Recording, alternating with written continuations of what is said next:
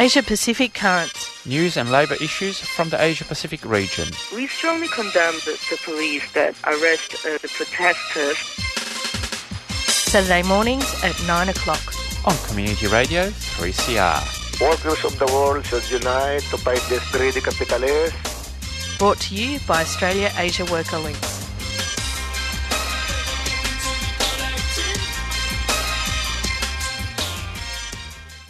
Good morning and welcome to Asia Pacific Currents this Saturday, the 7th. The 7th. December. There you go. We both remember. Maybe you didn't, or maybe you were playing a trick on me. See, listeners, this is what happens. I like to keep you on your toes. That's correct, Pierre. That's good. And my name is Pierre, and we bring you this week's program of Asia Pacific Currents on your favourite community radio station, 3CR Radio. It's brought every week by Australia Asia Worker Links. But before I hand it over to Giselle to tell us where you can contact us, first of all, thanks to Solidarity Breakfast for another interesting program. And that music interlude was Yosu Yindi singing Solid Rock. And unfortunately, I did have to cut it because he had another 5 minutes to go. Nice long song. Beautiful song, covered a million times. But I was enjoying that, Pierre. It was truncated too soon for me. I just make your life hell, don't I? Yes, you do. Well, let us tell you, listeners, this is our second last program for the year. So next week is the last show for Asia Pacific Currents for 2019. And normally we would do this on the last show of the year, is give you a roundup of issues that we covered, some highlights of 2019 and so on. We're going to do that today, and next week we'll bring you our final interview about Iraq, which we've been trying to schedule for some time and finally managed to get a hold of our comrades there. And, of course, if you want to get in touch with us, what are our best emails and websites and social media, etc., etc.? Etc. Well, you can email us at aawl@aawl.org.au. No. Email address is aawl@gmail.com. Oh, right. Is it? No, it's not. Giselle, you're confused. My gosh, it is. It's been a long year. Should we start again? I do this every week, Pierre. I can't remember our contact details. Firstly, you can find us on the web. That's right. All the w's.aawl.org.au. You can email us at aawl@aawl.org.au. You can find us on Facebook and Twitter. Look us up on those social medias. We do continue to post news and current affairs and information about labour movement struggles across the Asia-Pacific region. And certainly keep doing that over the break period, because you won't be hearing from us until the first Saturday in February. That's right. We do have our well-deserved summer break. And obviously for all the listeners on the podcast in our Northern Hemisphere will say, summer? And yes, the seasons are reversed on the between the north and the south. I did read a funny meme that I want to share with you about Melbourne's weather. And, of course, for those on the podcast, that is where we broadcast from, which is that Melbourne, Australia. There is another very big Melbourne in the US. Rightio. Melbourne has 5 seasons. Does it really? Yes, winter, summer, autumn and spring. And fuck you. And fuck you sneaks up on you and happens at any time of the year, and it will just take you by surprise. I see. Thank you. Thank you for allowing me to do that on the penultimate show of Anyway, ABC. Let's go back to serious stuff. Shall we? With our news roundup. So we'll have our usual news roundup first, and then we'll do our year in review. So we go to Iran first, where the scale of protest has been revealed now. As we reported last week, following the lifting of a government-imposed media blackout, more information is coming out about the extent of the protest in Iran following the 300% price rise for gasoline. We now know that mass protests erupted in over 100 cities, mostly in working class and impoverished districts. These protests were harshly repressed, with hundreds killed, over 1,000 injured, and up to 8,000 people detained. The Syndicate of Workers of Tehran and Suburbs Bus Company put out a statement this week condemning this repression and linking these November nationwide protests as the continuation of the mass protests that started in December 2017 that saw strikes all around Iran, and regular listeners would know we reported those a number of times. The Syndicate of Workers of Tehran and Suburbs Bus Company puts the blame squarely at the feet of more than 3 decades of continuous and sustained attacks against the working class and oppressed people by the capitalist system in Iran and its government. So we'll certainly see what happens in 2020 in Iran and our sisters and brothers. And now in Jordan, in the early hours of Monday, the 2nd of December, a suspected electrical short circuit started a fire which quickly swept through the corrugated iron sheds that housed farm labourers and their families from Pakistan. 13 people were killed and 3 others had to be hospitalised. This incident happened in the village of El Shuna El Janubia that sits along the Jordan Valley to the west of the capital, Amman. Jordan is home to thousands of migrant workers who are employed by private farms in the Jordan Valley, a fertile vegetable and fruit growing area. Many of these workers are housed in poor makeshift accommodation. House fires in Jordan are often caused by the use of cheap but dangerous forms of heating while the occupants are asleep. In recent years, several deadly incidents have occurred among Syrian refugees living in camps during the winter, such as fires caused by electrical faults or choking from domestic gas stoves. Very much death by exploitation, really, it should be said. Now, Giselle, the next story is going to surprise you because, you know, I'm a bit of a geographer and whatever.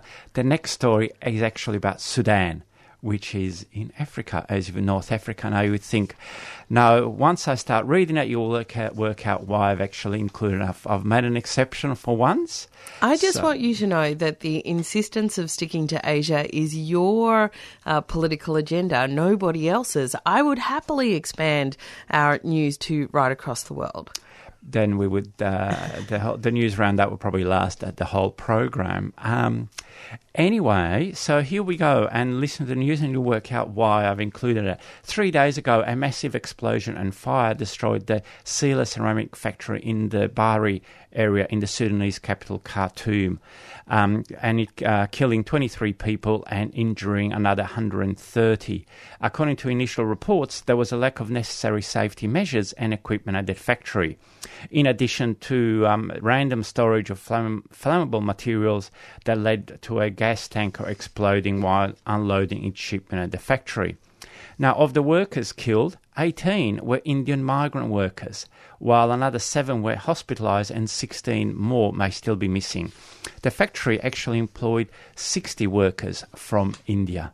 So I found that an interesting story. Well, it does highlight the exploitation, the vulnerability of the cannon fodder of migrant workers. In Iraq this week, the Iraqi National Communications and Media Commission shut down or gave warnings to 17 media institutions for covering the protests in Iraq. This warning is a culmination of an increasingly harsh campaign against non-government media outlets that has taken several forms, ranging from obscure threats to the shutdown of media institutions to jamming channels, periodic internet outages, and not offering security protection or journalists being personally threatened. In mid-November, the offices of Iraq Art Company in Qaradar, in the centre of Baghdad, was hit by mortar shells.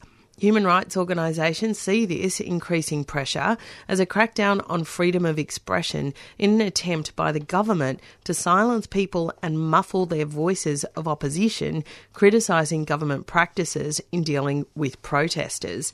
And of course, this is a consistent theme that we're seeing not just across the Middle East, but across the world, and particularly what comes to mind, which we'll talk about in the second part of the show, is the attack, I guess, on Julian Assange and the attempt to basically hold him in prison for the rest of his life. That's right.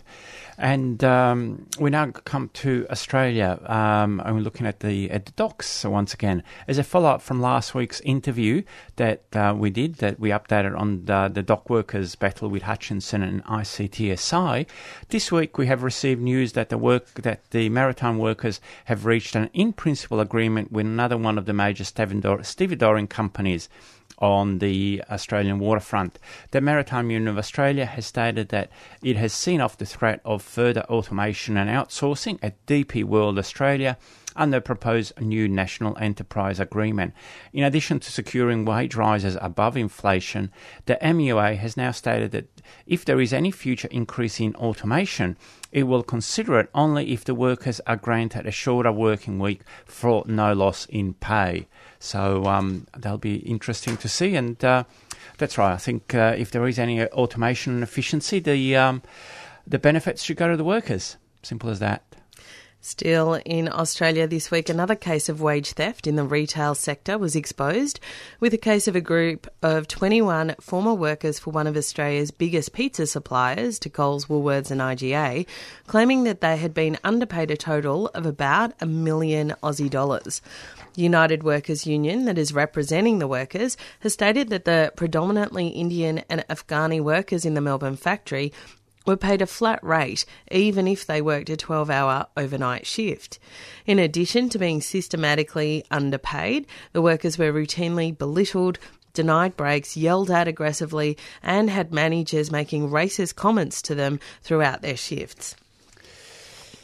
Unfortunately, a very common story.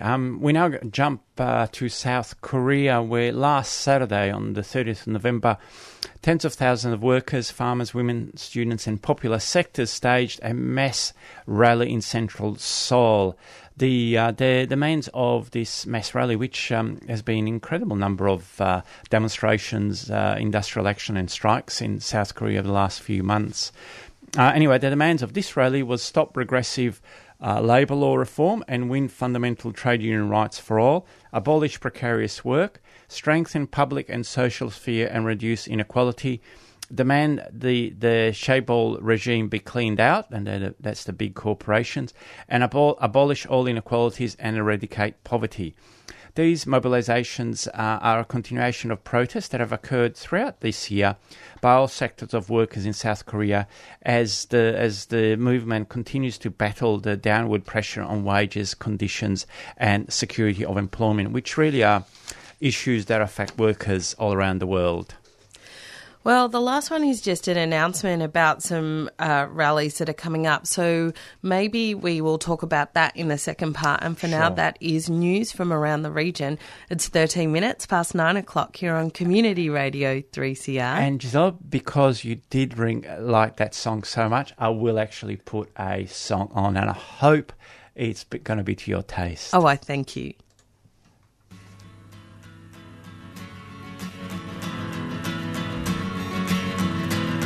There's a cold rain on the autumn wind, a brother murdered in Sydney town. Mark for brother on a supposed eagle covering his home, they gunned him down. We say, oh, oh, oh, oh, oh, gunned him down. Sad rivers of tears, 200 years in the river of fear, they gunned him down. They took him out at point blank range in his home with his small young son. Shot him dead in his markable bed with a pump action 12-gauge shotgun. Fatherless child, grieving wife, a black fugitive on the run. On the run, 2 centuries from oppression's loaded guns. We say, oh, oh, oh, oh, oh. Gunned him down. Sad rivers of tears, 200 years in the river of fear, gunned him down. Terrorists dressed in uniform under the protection of their law. Terrorized blacks and dawns of fear, they come smashing through your door. You're not safe outside on Freedom Street, you're not safe inside the can. With their shotguns and their stun gas, the license to drop ya where you stand. We say, whoa, whoa, whoa, whoa, whoa. Sad rivers of tears, 200 years in the river of fear. They gunned him down.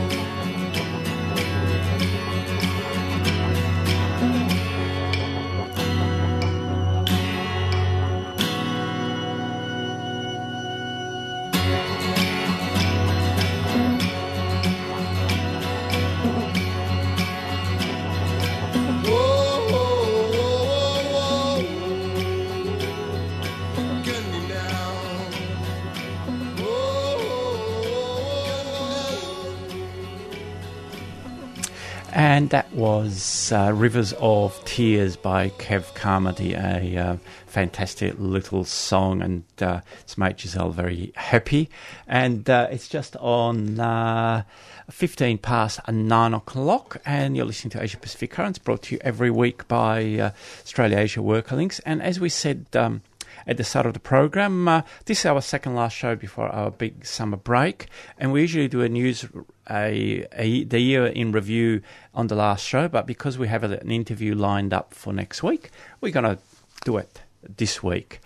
And we were just talking before, Giselle, and we thought we might as well start the first one about a very recent episode that's happened in India.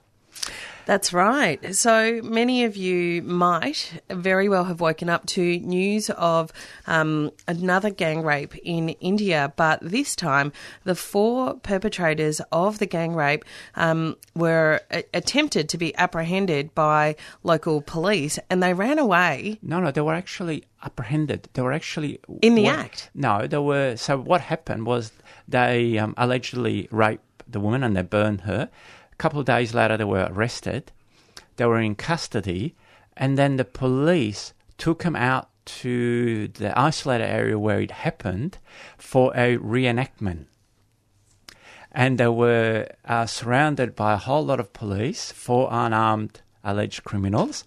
And the story is they attempted to escape and to get the guns off the police, and they all got shot dead. So all were shot dead immediately by police, and then a celebration ensued in the streets. And a bunch of just localers and community members started rallying and chanting and congratulating these police officers for the murder of these 4 prisoners, and celebrated these police as heroes. Yes, and I mean, it's even hard to know where to start, really. I mean, it's sort of thing. I mean, first of all, these men had just been arrested. We have no idea whether they were guilty or innocent in the first place. And then, so I think that's one issue. Second issue, it's cold-blooded murder by the police. I find the whole story that they ran away, tried to get the police pistols and all that, highly unlikely. And thirdly, it sort of gives the impression that the police are there to protect us, and it makes the police as heroes. Well, I accept the components of your analysis of why this is wrong. I also wanted to add, and I think this is a bit more controversial, more? Well, part of the analysis for me of this, because I want to relate it to some things that are happening in Australia. I think that some of this populist feminism and some of this social media facilitates, which is this mass outrage, which has left-wing cloak and left-wing cover, but is actually very, very reactionary. So, for example, the Me Too movement, which I think there are very, very positive elements of Me Too. I think it's important that women now have space to talk about openly and are believed when they talk about rape, sexual harassment, violence, etc. But there is also this mindlessness about it, which were previously our critiques of the right, but this mob mentality that takes away thinking or critical engagement with the issues. So a number of the... becomes very black and white. And these high-profile rapes and murders of women in the streets, which have been followed by vigils and protests. I mean, what is the protest about and what is the protest for? What are the demands for it? I think without diminishing the impact or the requirement, the need for women's safety in the streets, a lot of the time we stop dealing with the role that the state has in keeping people behind bars and depriving them of their liberty and the importance of engaging critically in that. Did you see the very recent flash mob from Chile of the feminist group?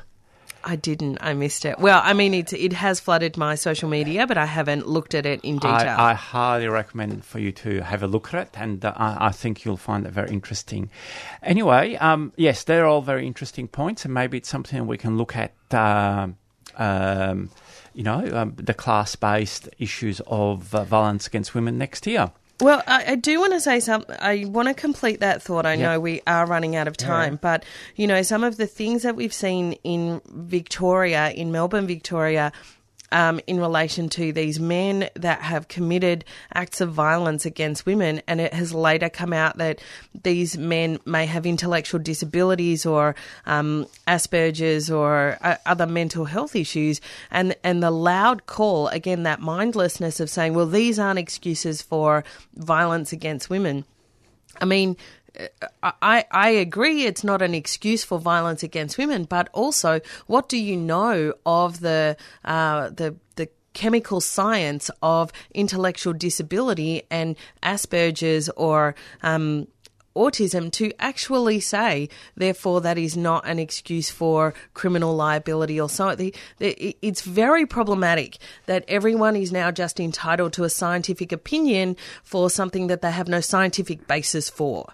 Well, as we know, social media and facts and truth and evidence really falls by the wayside in all in many regards. And staying in India, another issue that has happened, of course, is the big layoffs in the automotive industry, which we've actually seen a number of strikes and protests against. And I'm afraid I don't actually have any update on the Honda dispute that we brought to you, but that's certainly something that we'll need to look at in the future as well. So I want to given it's a roundup of issues across the year, and I know we do have a tendency of focusing on the most recent things, but I don't think you can go past the massive protests in West Papua. And yes, they were student largely organised through the student mass and the student population, the activists there, but the huge takeover of streets by West Papuans in response to military racism. Yep. No, that shows that issue is still there. And of course, a few weeks later, there was actually a big nationwide protest in Indonesia, as people can recollect, against the parliament for a whole number of reasons, very much similar issues as struck many other countries in the world around inequality, corruption, and social issues. But the interesting thing, the protests actually had quite a strong pro-West Papua focus on it. So it's certainly interesting. So it's not the issue of West Papua is not necessarily so divisive among a large section of the Indonesian population as one would possibly think if you just looked at the mass media. And also, sort of, in the middle of the year, I am going to take us back to India, good. Particularly Kashmir. Mm-hmm. India's renewed offensive against that, shall we call it a disputed territory? I'm sure some people think it's not disputed, but I think you can say that it's a disputed territory. And the clampdown on the media and then the violence in that state. Yes, and it's still an ongoing issue, and certainly, with India, with the whole, the rise of the far-right Hindu politics, it's quite serious for the left and for workers in India. And of course, the fact that the High Court now, I think it's the Supreme or the High Court in India, has actually legalised the fact that mosque was totally destroyed by the lynch mob in northern India. Sorry, I can't quite remember that. I do want to say, though, one of the things, the problems in the way that people speak about, and it get more of that mob mentality and not critically engaging with politics. I think India and India's fascism really demonstrates the limitations of a singular analysis of race and racism as white supremacy. Because when you say that white supremacy is it alone, and that it is the power and privilege of whiteness that gives racism the way it is experienced in the world right now, it literally cuts you off from being able to explore or talk about or deal with communal violence and communalism, in Sri Lanka, in India, right across in Malaysia. And I think this is a fundamental limitation of the way we are now discussing race and race politics in Australia. Maybe that's another topic for next year too. I hope you're writing all these topics down, Giselle. And of course, look, we can't really go past what's happening in West Asia. I know it's not. There were outbreaks during the year, but certainly over the last few months, what's happening, especially in Iraq and Lebanon. And of course, we're going to be we're going to analyse Iraq much more next week, but it really shows the ongoing crisis of the system and how in some countries it's really come to a total break point. And I think for the workers' movement everywhere, I think the issue that is now happening is that you can actually have millions of people on the street for weeks and months, and even manage to get the government to collapse. But then the question is, what do you do? Yeah, what is to be done? That is a tome. The answer to that question lives in a tome somewhere. Once you defeat a government, what next? And without revolutionary leadership, just exposing my politics. Without a revolutionary leadership, what we are left with is the immediate appropriation or, what's the word? It's basically... It's, counter-revolutionary. Well, it's counter-revolutionary because then you have basically dual... Hijacking, that was the word. Dual powers, dual centres of powers, and in the end, someone will eventually come on top. Well, I also think dual power doesn't happen accidentally. That also requires a revolutionary politic in order to take that step. Otherwise, you are the revolutionary fervour is immediately hijacked by the powers of the state that aren't going down without a fight. That's right. And we've only got a couple of minutes left. If you do a regional roundup, the time just flies. And of course, another big section. We've talked about South Korea often and the Philippines, and there's the issues in Thailand of the dictatorship, the democratic dictatorship, really. But of course, another big issue in terms of the limits of protest as a strategy, really. So it comes down to Hong Kong. Absolutely. I'm so glad you said that. We have 1 minute and, yes. At the moment, comrades on the left are actually tearing each other apart over how to understand and analyse Hong Kong. So we are not going to do it justice in the remaining minute of the show. But quite possibly, Pierre, we could start next year with an analysis of where we are or where we got to with Hong Kong. That's right. But yes, but it does show that in the end, overall, we might have great demands. And a lot of these protests are all around the world, and you can go look at Latin American as well. They're all about against austerity, against inequality, for more democracy, against corruption. Some are really, really tough. Some have, overcome mass killings, etc., etc. But then is, where do you get the power from? Which are the centres of power do you actually attack? And really, let's talk about it. How do you take them over? How's that to leave it? It is 9:30. That is the end of Asia Pacific Currents for today. That was our roundup of news our annual roundup of issues from across the region. Normally we would end the year with that roundup, but we have our Iraq story, which we could only get next week, and we thought it was important enough to broadcast it this year. So stay tuned for our last show, which is next Saturday. Thanks for tuning in. I'm Giselle Hanna. And of course, that last show just for 2019. We'll be back in 2020, and I think 1st of February, I think is the first Saturday. So yes, goodbye from me, Pierre. Stay tuned to 3CR Radio and Palestine Remembered, coming up straight after this announcement. You've been listening to a 3CR podcast, produced in the studios of independent community radio station 3CR in Melbourne, Australia. For more information, go to allthews.3cr.org.au.